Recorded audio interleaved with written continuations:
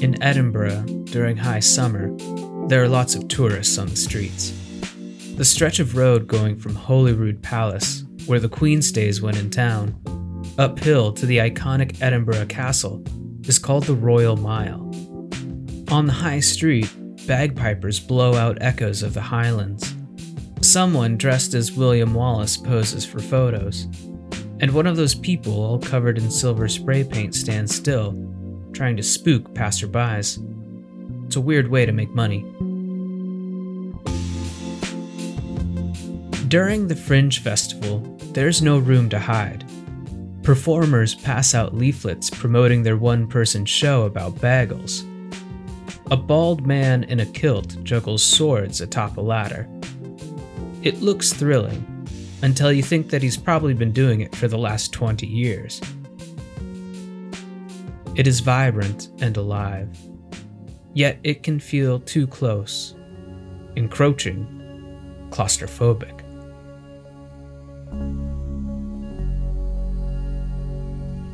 It is best to wander off the tourist maps in times like these. Just off the Royal Mile, like ribs on the spine, are numerous narrow lanes, shadowy thoroughfares, and cavernous alleys between time-worn tenement buildings. They have names like World's End, Advocate, and Flesh Market. They stretch up and close in like canyons, and wind through Edinburgh's past. It is only right that the Scots words for these dark passages are wind and close. Follow them through to find quiet courts, hidden community gardens, and dead ends. Down one close there is a church, but barely. It is concealed by the buildings around it.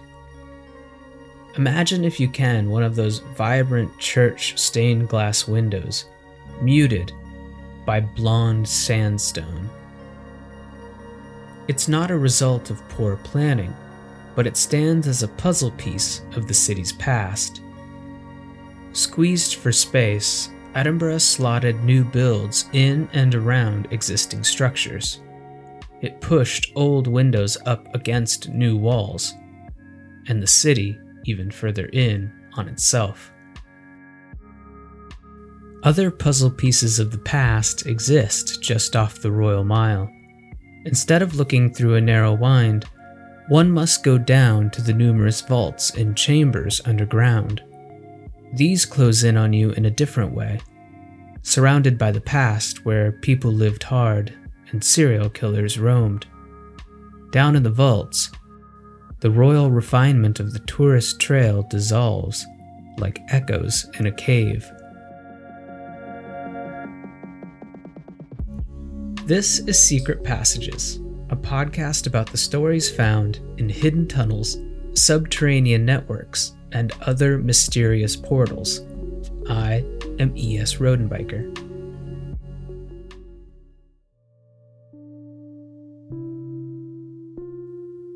The Edinburgh of the 18th century was not as refined as it is today, especially in the Cowgate Valley. Fires kept burning down buildings, illness was endless, and seedy characters mixed with the poor and newly arrived Highlanders cleared from their land, displaced to the only part of the city that would have them. Just off to the south of the Royal Mile, a bridge began construction in 1785. It connected the growing university to the new suburbs being built in the north. It added an extra benefit to allow well-to-do Edinburghers to literally step over the down and out in the Cowgate streets below, sweeping them under the bridge like dirty leaves on the ground.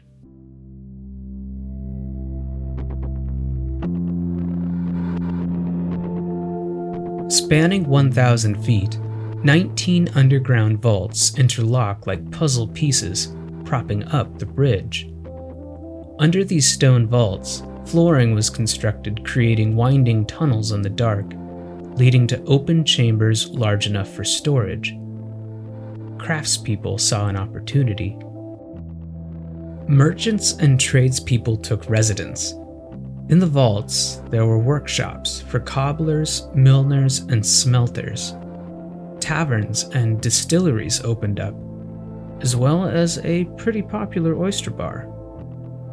For decades, these businesses thrived, but soon the vaults closed in on them.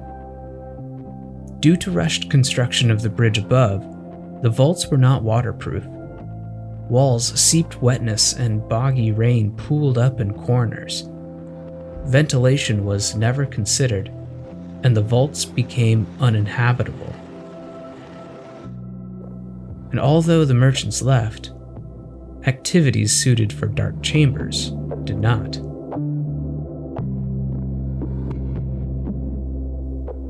Empty vaults and hidden tunnels attracted another kind of trade: prostitution.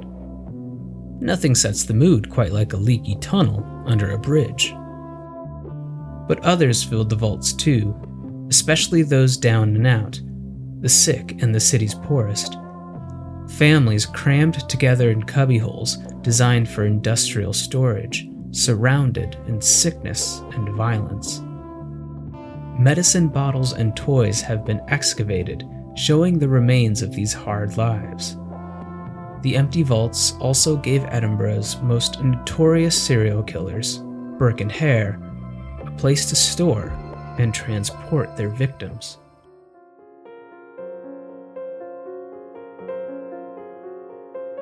Just as the lives of people under the South Bridge became more difficult and unbearable, an enlightenment was taking place up above. New discoveries in science and technology were making Edinburgh the European capital for philosophical inquiry, debate, and scientific experiment. In Athens of the North, advances in medicine were taking place nearly every year, and the university's medical departments, including the Royal Infirmary, Surgeons' Hall, and Surgeons' Square, were just off the Cowgate. It turns out there is a cost to advancing science, and two lads from Ireland were happy to provide the price. Burke and Hare found how lucrative providing cadavers to the medical department at the University of Edinburgh could be. The fresher, the better. One surgeon who held a popular lecture on anatomy at Surgeons' Hall paid Burke and Hare to keep the bodies coming. The only problem is that Burke and Hare were not grave robbing or body snatching from morgues. They were killing the living.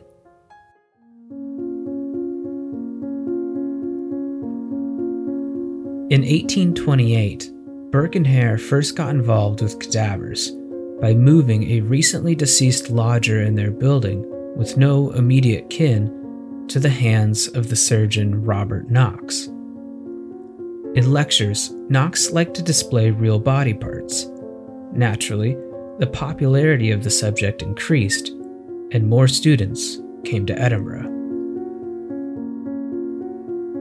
New experiments on recently deceased bodies was needed to advance the science.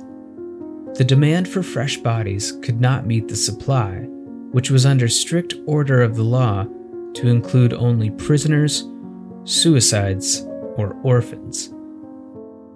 Remind me never to become a corpse lawmaker. So Burke and Hare kept supplying new bodies to the surgeon at ever high prices, and no questions were asked.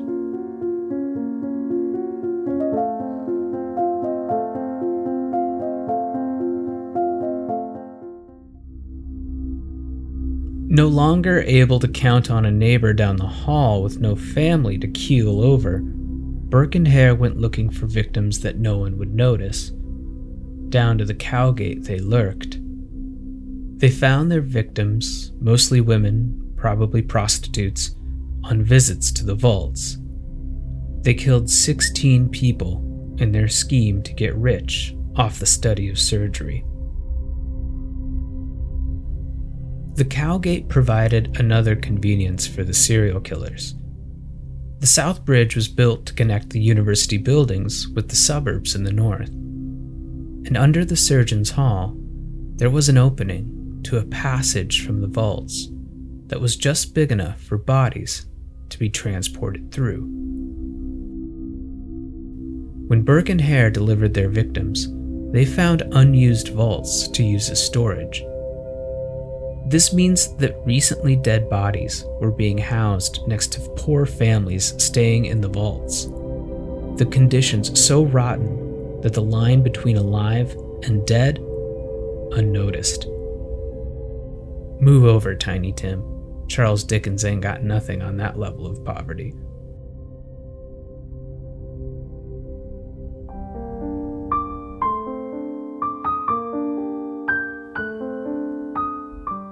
After the horrors of Burke and Hare were revealed, and the men hung in the streets for their crimes, the city filled up the vaults with rubble from a recent fire, and walled up the entrances.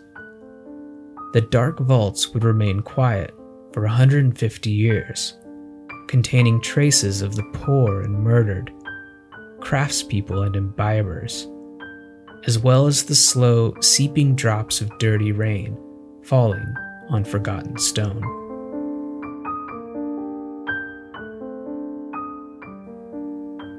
In the 1980s, the vaults would be rediscovered. The owner of the Tron Bar on Blair Street, an ex-rugby international player for Scotland, found one of the walled-up vaults in the building's basement. He cleared it out over the years, letting in archaeologists to exhume the remains of the ignored of Edinburgh's past.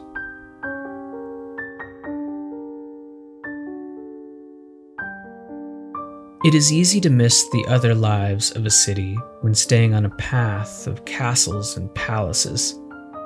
The past is not always so refined. It takes wandering off the path to discover quiet gardens, hidden churches, and walled-in treasures.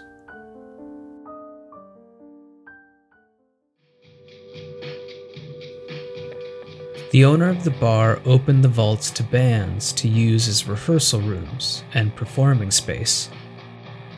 The echoes of guitars off the chamber walls rattle the past and upholds Edinburgh's underground spirit. Today the vaults are not as grim, but it depends on the quality of the band. Sometimes they really kill it.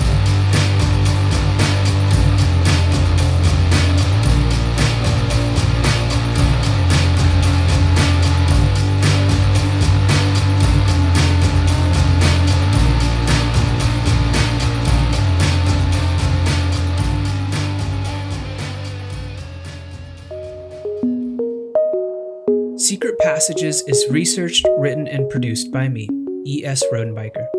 New episodes are every 2 weeks. If you like what you hear, please rate and review on Apple Podcasts. It truly helps. And subscribe on Spotify or Apple. You can get in contact with me at secretpassagespodcast.com or follow along with the latest updates on Instagram, Facebook, and Twitter. If you have a secret passage story to tell, please let me know, and I may even include it in a future episode. This episode is thanks to a couple of Edinburghers, Haley and Ross. Thanks for listening, and see you on the other side.